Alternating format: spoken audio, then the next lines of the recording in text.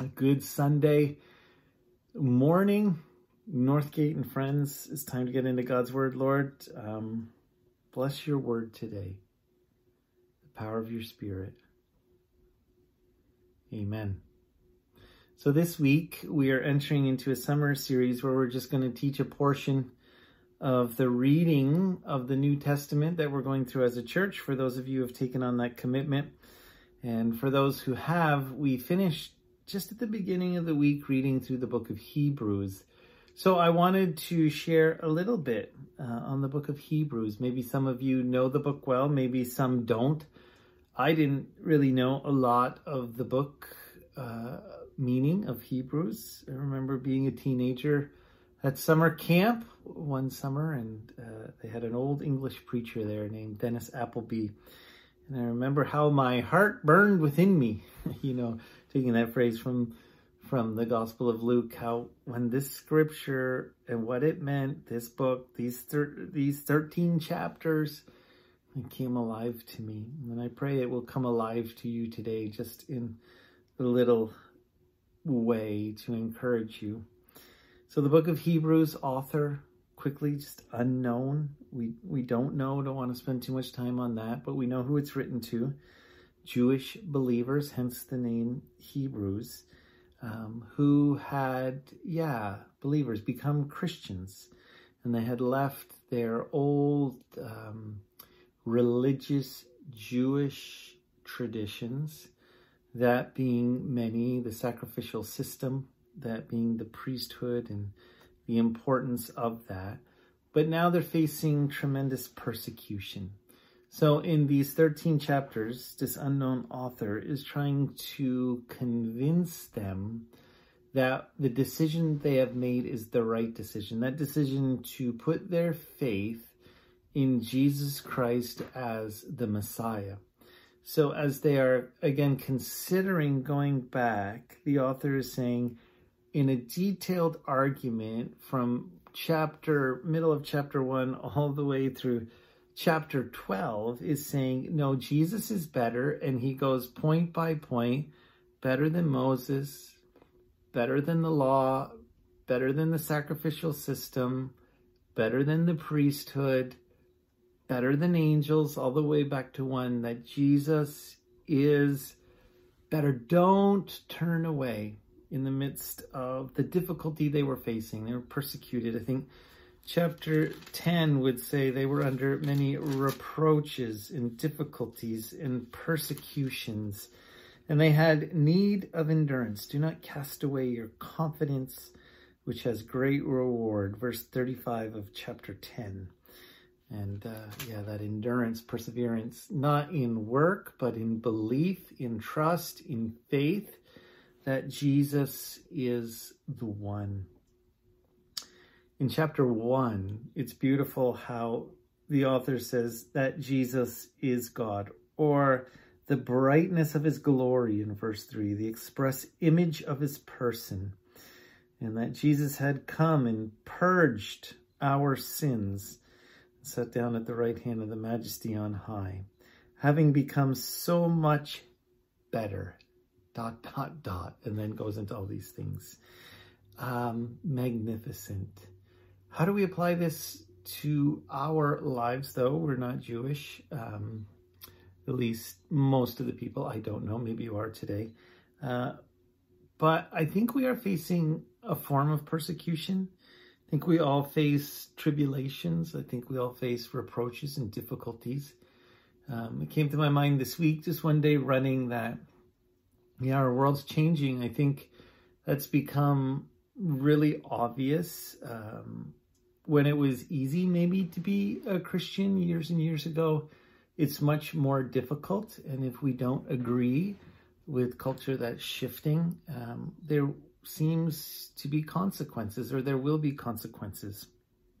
But even more so in our personal lives, we know Scripture promises if we live a godly life, we will be persecuted, we will be challenged. And it's easy then to doubt. So how does this work? Persecuted, things are difficult. God, are you really there? God, are you the one? And I don't think we're going to turn back to our Jewish traditions, because we're not Jewish, but it would be easy to turn back to things that bring us comfort. It would be easy to want to take control again after choosing to have faith in God, in trust in Him, to trust in ourselves, or to trust in how we can control in our work a situation. And no, that's not the way to go. We need to know that Jesus is better. He's the one to trust. He's the one that has us. You know, it also could be sin that leads us to this place where we turn away. And I've seen how sin can harden the heart. So beautifully, Hebrews intertwining, don't turn back to religious structure, also says don't turn to sin. In chapters 3, chapter 6, and chapter 10. Chapter 10, don't insult the Spirit of grace. Chapter 6, don't turn away when you've experienced the goodness of God. Chapter 3, don't drift away. And I don't think in any way these need to make us be afraid, but we need to heed the warnings that are given, that Christ is better, not to give in to sin, not to go back to have control through structure, but to trust in Jesus, the captain of our salvation. And He's better. We know that. He's better than angels. He is the final sacrifice. He is the great high priest. His work on the cross has finished it once and for all. It's not our work, it's His work. It's finished. And we can diligently, it says in chapter 4, rest in His finished work. Amazing for us today. I love it in that because it's all about faith and trusting Jesus. Chapter 11 is all about the hall of faith. And men and women of the Old Testament who chose to look ahead to Christ and what that looked like in their life, and believing in what they didn't see and trusting in what they didn't see, and keep going in chapter 12 that we're to keep our eyes fixed on the author and perfecter of our faith, Jesus, to let go of those things that so easily entangle us, thoughts of the world, worries of the world, persecution, difficulty, and sin as well, and to trust in Him, to endure. Just 3 things, because I don't think we're going to turn back like the Jews, but there are things we can turn back to, as mentioned. And I just have, things I see in my life when I'm squeezed, persecuted, when I doubt. These are 3 things that I might say or turn to, and maybe you're the same. Just to challenge you, to encourage you this morning. Angels. Jesus is better than the angels. Why would they want to turn back to the thought of angels? Well, I think angels are the idea of the supernatural. Trusting in miracles instead of Jesus, in what He does instead of who He is. And I don't know, it could kind of go like this in a difficult time, coming out of COVID, maybe a time in your life. Lord, you have to show yourself real to me. God, show me.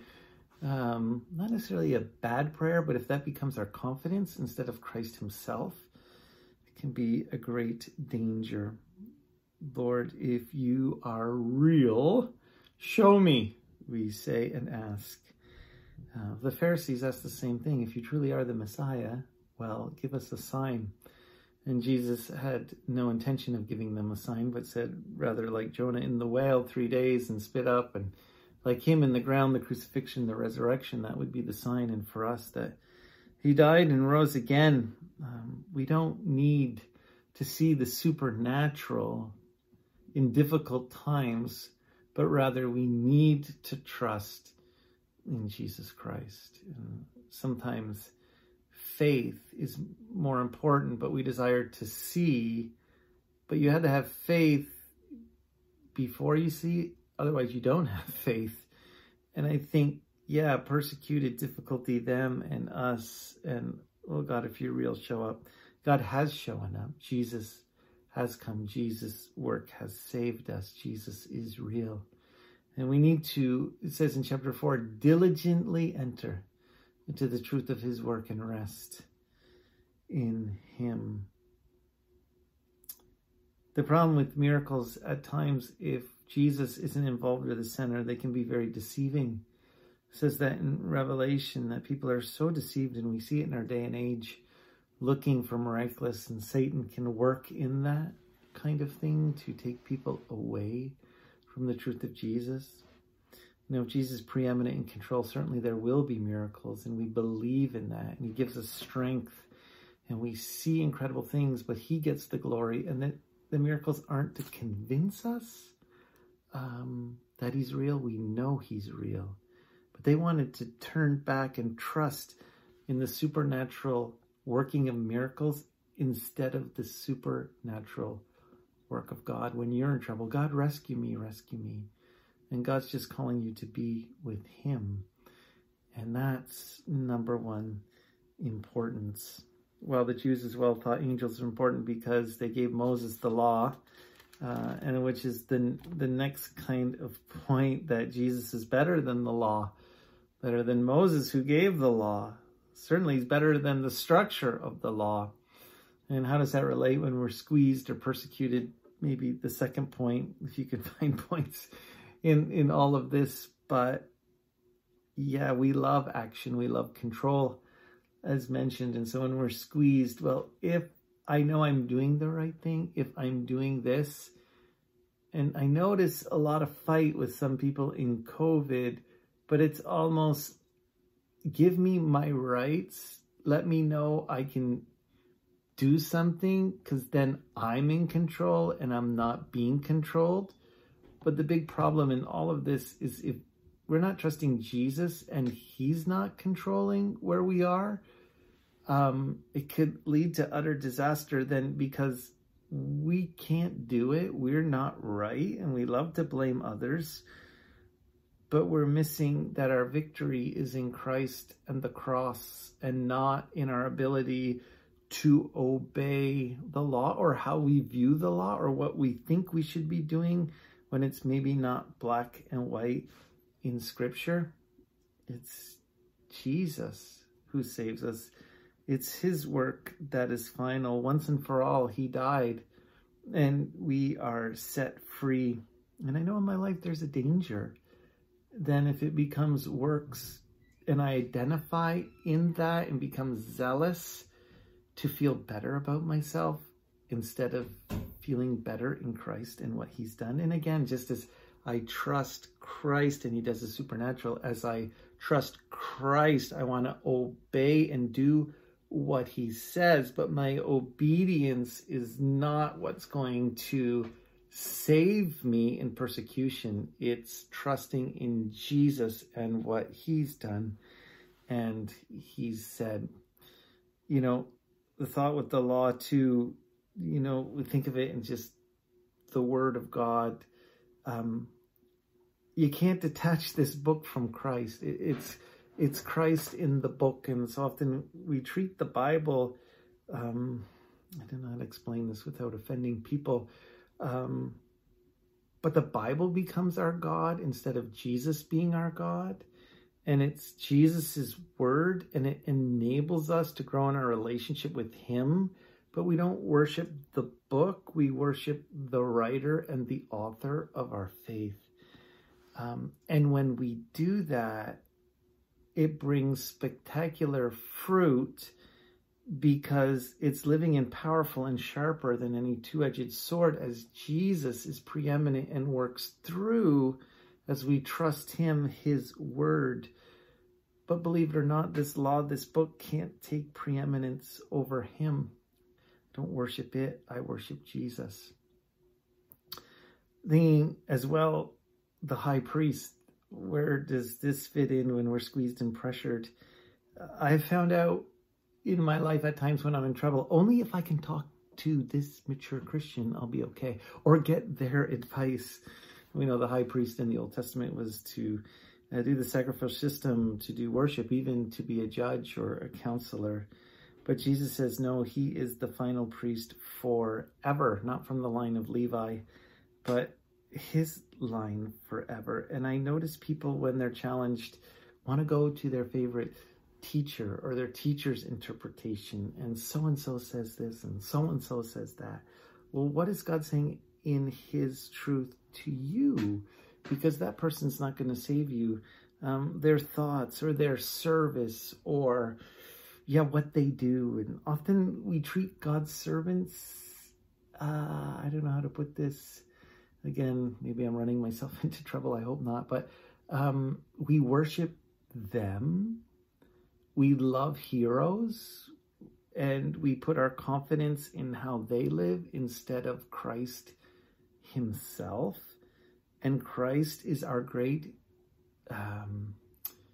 high priest. He's the one who intercedes. Hebrews says he's interceding for us. And as we look to him and trust him, and I call the word self-feeding on him and his truth, Christ, and not having to be spoon-fed by others, which brings me to a point of almost borderline worship of this teacher here and that teacher, or this mentor, that mentor. No, Christ and the Holy Spirit has given me an anointing to hear from God and his word. And I go to him in trouble and persecution, and I receive my strength from him and his truth, and not what someone else says about that. And obviously, again, as Christ is preeminent and in control, he uses people, but they can't become what I turn to in difficulty. I need to turn to Jesus, because as we find out, they let us down. I'll let you down. Everyone will let you down. And that's not a good thing. And throughout this book, okay, when we're in trouble, we don't turn to these things, but rather the end of chapter 5, again, the author is saying you need to become mature and know what solid food is. And in your senses, your spiritual senses, because you know Christ and his truth and what he's done, you can discern what is good and evil and walk in that way. You don't have to not progress. You need to be maturing as you know Christ and not turning to these things. And don't turn back in doubt to these things, but rather turn to Christ and his work and enter into it in faith, believing, and don't turn to the things that will not satisfy as reproaches and difficulties come, but endure. Understand the new covenant is so much better. Oh man, it's so much better. God is good. Keep going. And I guess this morning I wanted to encourage you through this book and this author saying to these Christians, don't turn back, don't get confused. Look to Christ. Why do you want the shadows? I was a teenager in that sermon, when you can have the real thing. Maybe today for us, why do you want a picture when you can have the real thing? And that's all these Old Testament thoughts. This is all our work in ourselves. Why do we want all of these things, maybe that Jesus does, but not want Jesus himself?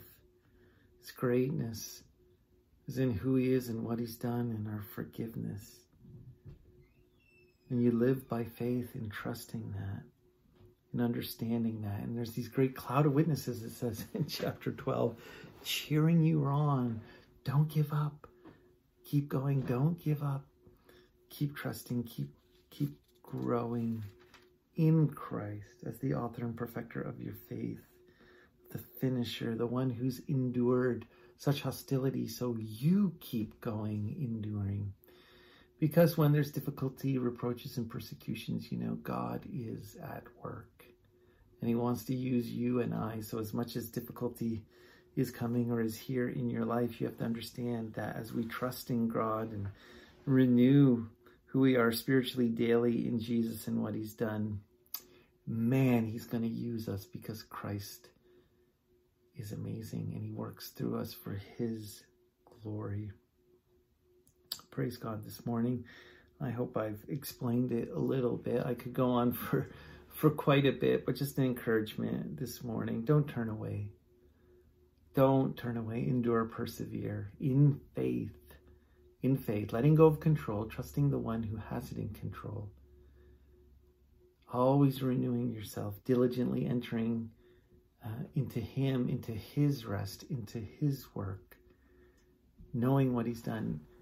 Your high priest interceding for you, who has prepared a way. Isn't that the beautiful part? Prepared a way for you to go to him each and every day. The curtain is ripped and you can enter into his presence and receive grace and mercy. Not about your work, we can't do it. But entering into his presence and his work and receiving, it says in chapter 4, as our great, compassionate, and merciful high priest, we go and receive his amazing grace and mercy in time of need, in that persecution. He gives us what we need as we trust in him to continue the work that he's called us to, the race of faith. The race of faith. We need to finish strong. Do you know Jesus that way? Is he the one who leads and directs? Do you know his work? And are you resting in his work? Holy Spirit, help us to rest.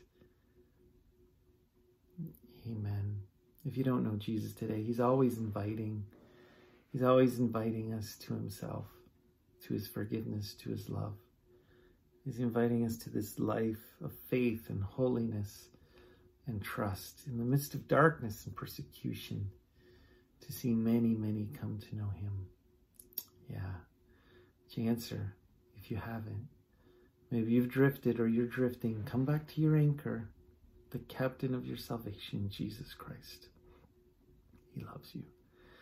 So Lord, today, help us to continually walk with you in faith, to keep our eyes fixed on you, to diligently enter into your rest. You are better than anything we could do.